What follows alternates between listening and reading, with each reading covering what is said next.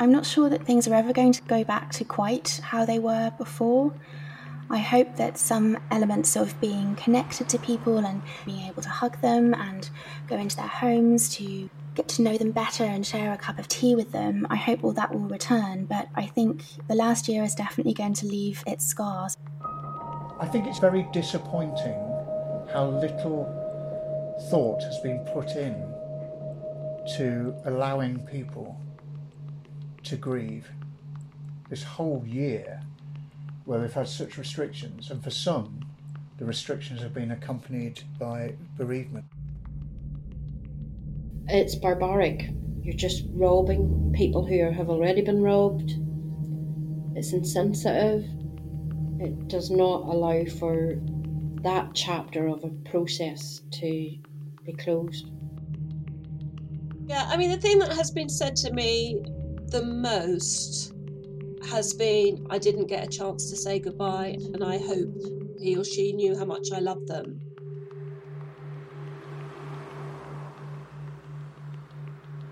My name is Lisa Wilkinson, and I live in County Antrim in Northern Ireland. So one of my roles is a humanist funeral celebrant. My father died 20 years ago. I remember I wanted everybody to go away. There was nowhere in your house that you could walk into where somebody wasn't standing. There were people everywhere. Tea and sandwiches reached to you all the time, and all I wanted to do was ask them all to leave. But when you reflect back, there is a warmth about your grief being witnessed, which is currently absent. My father passed away 2018. I'm not a particularly religious person. I'm Jewish and practicing, but if I'm honest, I didn't really relish the thought of having to go through the intensity of being with a load of people and having to follow that practice of sitting shiva, it's called, being in mourning. It kind of felt that I've already lost somebody. I don't want to kind of go through that experience. The actual mourners descended upon my mum's house for the 7 days of mourning. Throughout the course of each day, mourners kind of drift in and you would kind of take your position of mourning with a shirt showing its rip, right? Sitting on low chairs. It puts you into this zone that you're receiving, you're saying prayers, you're remembering.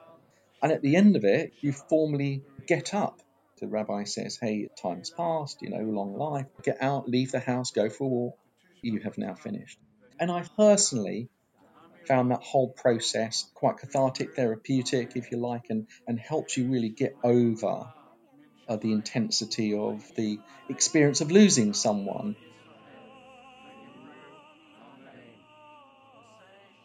My dad used to say, the two best parties in life, they're either a wedding or a funeral.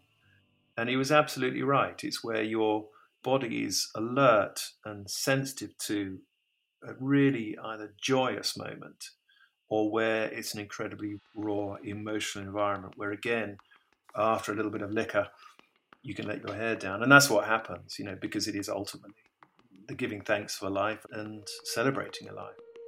My name is Toby Angel, and I'm one of the co-founders and the managing director of a business called Sacred Stones Limited. We are charged with looking after the cremation ashes of loved ones, and we're looking after families who wish to commemorate.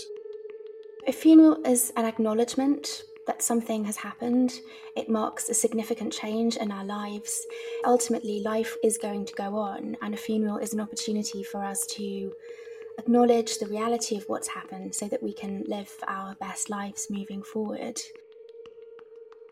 My name's Louise Winter. I'm a funeral director and the founder of Poetic Endings. We help people put together beautiful, thoughtful, and meaningful funerals. Death is fascinating in all religions and all cultures.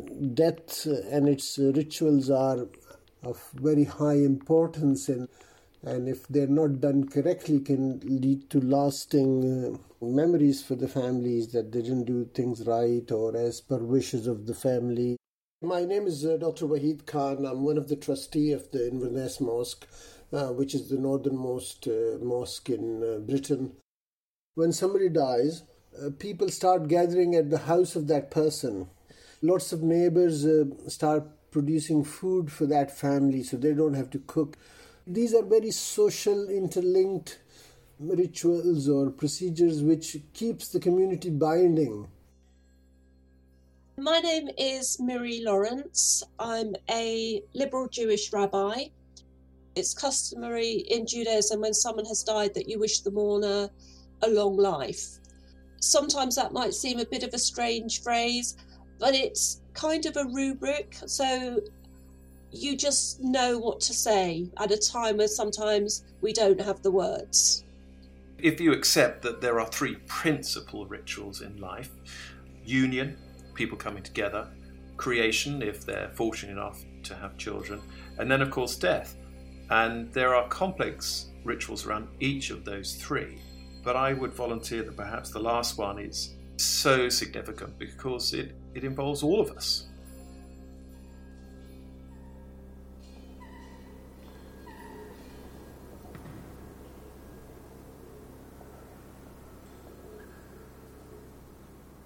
The restrictions have removed so many rituals and practices and processes. So normally as a celebrant you would always arrive very early and you would park outside the main building. No, not this time. You can't shake hands. You have to stand at a distance with a mask. You deliver the tribute outside this building. You're not allowed in the building. And then halfway through or whatever, you nod at the funeral director who wraps these wooden doors twice. 2 members of staff come out. They don't speak, don't offer condolences. They just take the coffin away and close these 2 wooden doors again. And then a small TV screen comes on outside. And that's how you say your final farewells, on a TV screen. The main restriction right now is the number of people who are allowed to attend the funeral. Lots of burial chapels are closed, so graveside services have been taking place outside. When the first lockdown happened, and particularly flowers stopped, florists couldn't work, the flower markets were closed. And flowers have been such an important part of the funeral, of bringing some colour and life and joy and beauty to it. So it was really hard not being able to have roses to place on the coffin. I couldn't imagine a funeral where I didn't at least put an arm on a shoulder as we were walking to the graveside. I would normally give somebody a hug if they were distressed. That's not really about Judaism or religion. It's just the humanity of comforting somebody when they are grieving. And I remember at one funeral, one of the main mourners saying to me, "I've got gloves on, can I at least hold your hand?" It kind of felt, you've got the government restrictions which are there and should be there, but almost a feeling of being policed and doing the wrong thing at a time when everything physically in your body is saying, I want to reach out to that person. The government does issue guidelines through Public Health England, and that does allow a certain amount of interaction with the body, allows ritual washing and dressing, and providing precautions are taken. As a company, we have a much stricter policy because I don't trust that the virus won't mutate and that it is safe. So we've had to adapt to the restrictions.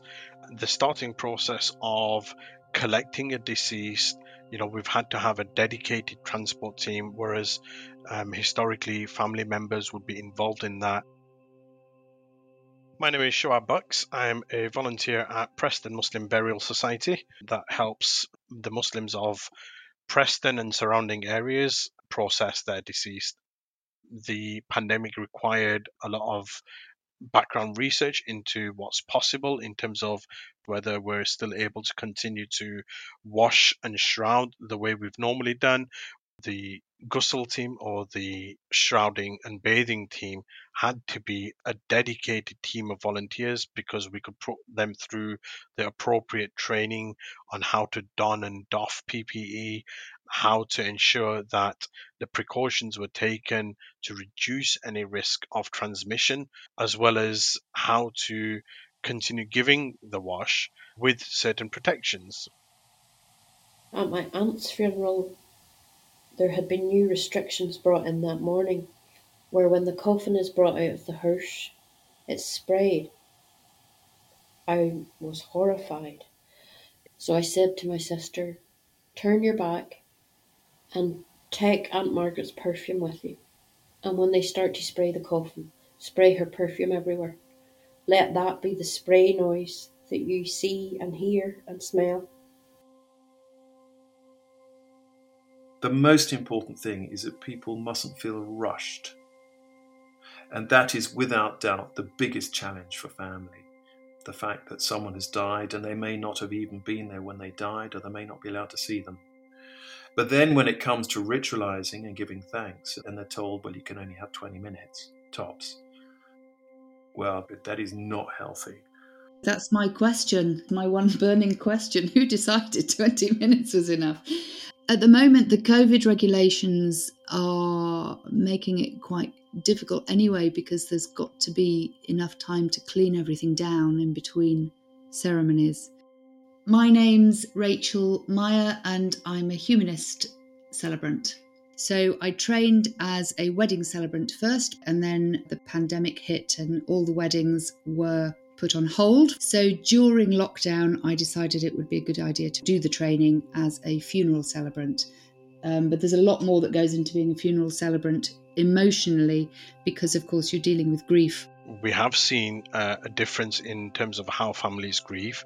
It has added additional pressure with having to deal with who they now take to a funeral, whereas previously would have been it's open to anybody, and they would see hundreds of people at a funeral prayer. You know that when you go to a funeral, there will be prayers, there will be some singing, there will be a eulogy, there'll be the rituals around the graveside and the putting the earth. And these have all been minimised to a certain extent. So, for example, you have to hand pick your mourners. You don't have the music. Rather than have the committal with the spades of earth, you might just have either a small spade or just a very small handful. But when you all put it together, it kind of feels like half a funeral.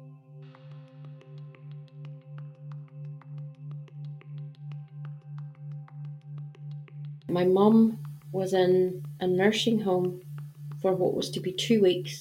And then on New Year's Day, the staff from the home rang to say I couldn't come because my mum was one of 5 residents who had tested positive for COVID. I knew straight away she won't make it. I got another call to say that she was unresponsive, and then another call 15 minutes after that to say that she had died. And it's at that stage where you realise all the things that you're not going to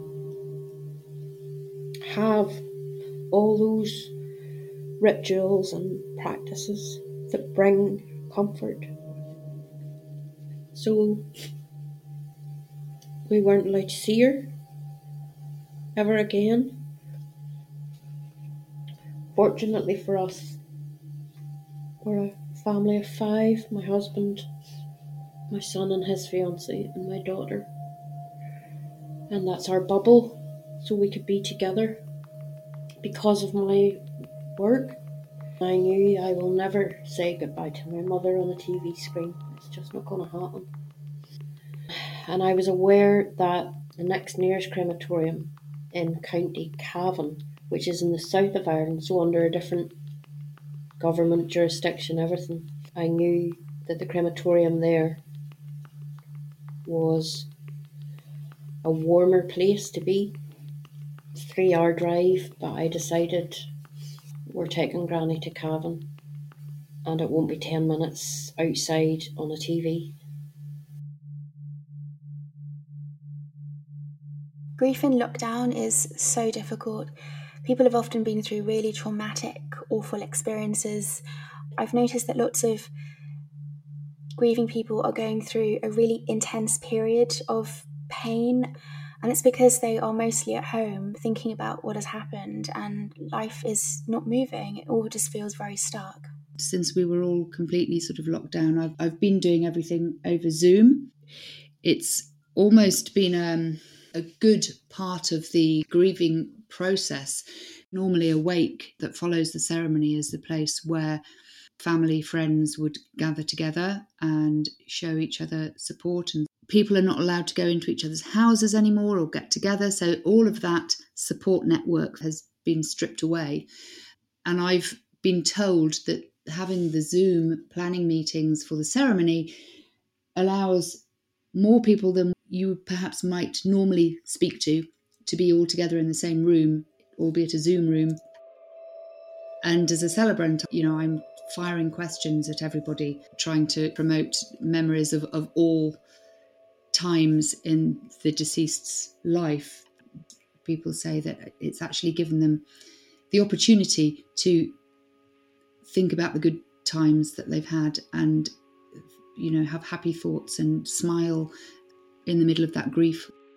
When somebody is in a near dying state, we have a religious obligation to go and see them and pray and recite the Shahada, which is there's only one God and Prophet Muhammad is the messenger. So one notification system we did, and we felt it was very important to do right at the beginning of this pandemic, is to have a Twitter account created specifically for Preston Muslim Burial Society, and every deceased that we would process, we would then tweet out the name of that individual and where they were from and when they passed away, and then a little prayer to go after that. And we would tweet that out as a public notification system, purely to get the accurate details out there of who's passed away in order to avoid any misunderstanding, as well as allowing people to then send on their condolences. I did a funeral ceremony for a lady who had died. She was living in a care home in Yorkshire, and her son and his family lived in Hong Kong. And because of the travel restrictions, because of COVID, they weren't allowed, or it would have been incredibly difficult for them to come over for the funeral.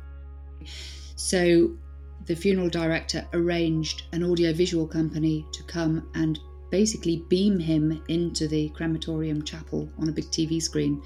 So he was beamed in live to speak to everybody during the ceremony. So not only was it webcast out to him, he was kind of in the room as well, which was incredible.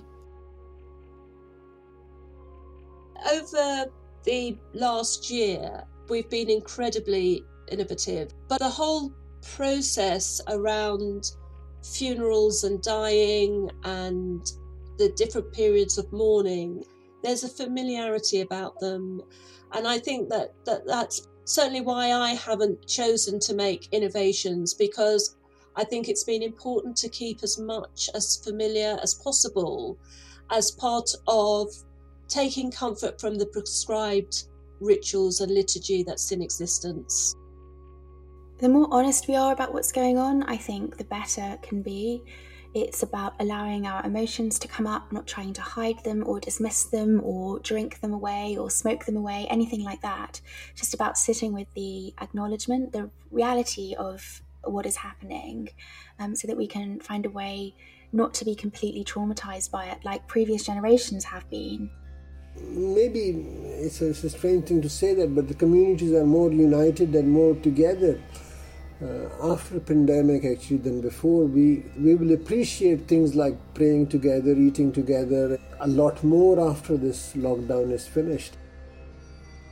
We have to mark this now. We have to leverage the cohesion that we're all experiencing to acknowledge that, something monumental is happening to all of us. It affects all of us.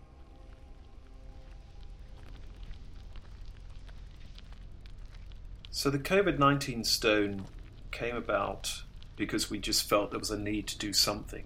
A family who've given a lot to our community had one of the senior members of their family die.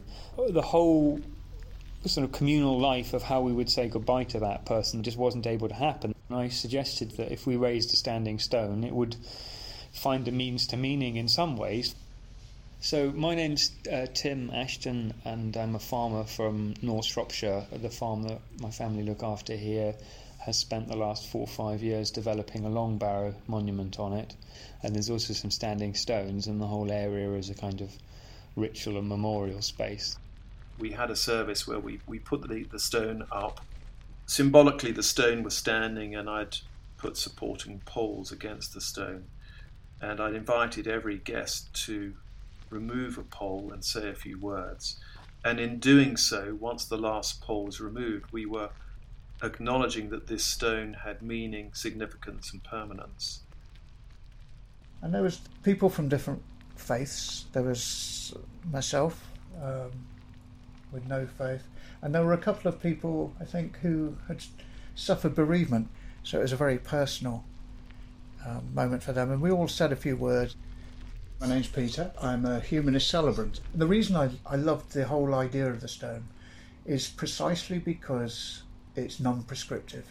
So you've got this structure that people have gathered round to memorialise the times, and it wasn't just about people who died, it was about the whole experience of living under the restrictions and dealing with bereavement. It was important that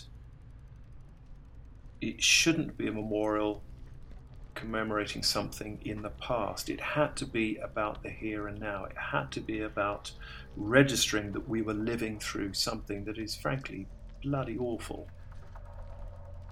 I just hope that if this horrible situation ever arises again, we think in advance of how we might handle this better. And these are people, not just numbers. I haven't watched a news bulletin since, because they all start with numbers. And for me, I just see it like a bingo caller calling out a number, or take a guess how many it is today. No, absolutely not. My mum is my mum, not a number. For me, death is a very normal, everyday thing now. I'm always seeing the sadness and the grief of families. However, I see a lot of strength. I hear a lot of inspiring stories of what people have achieved in their life, what they've done and what they meant to others. It's certainly a fact of life, and it's something we all want to prepare for before death does hit us, and we live this world where we've done the best we can for religion, for God, and in terms of family. If you think about grief, it's a relationship that you have for life. It's not something you recover from. Grief softens, but grief is the mechanism, or the word to describe the mechanism for which we give thanks and remember someone we loved. So when I think about my grief, I don't ever want it to go, because it's the way I remember something. And I think if you can create an environment where people can journey comfortably at their own pace, then that becomes an inherently valuable and constructive way of understanding how finite life is.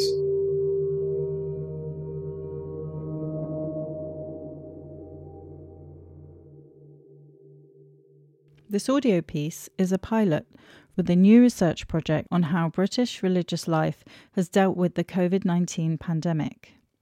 We're hoping to make more audio like this on similar topics, and we'd appreciate your feedback. You'll find a short survey on the webpage where you listen to this audio. Please do take the time to fill it out. Thank you.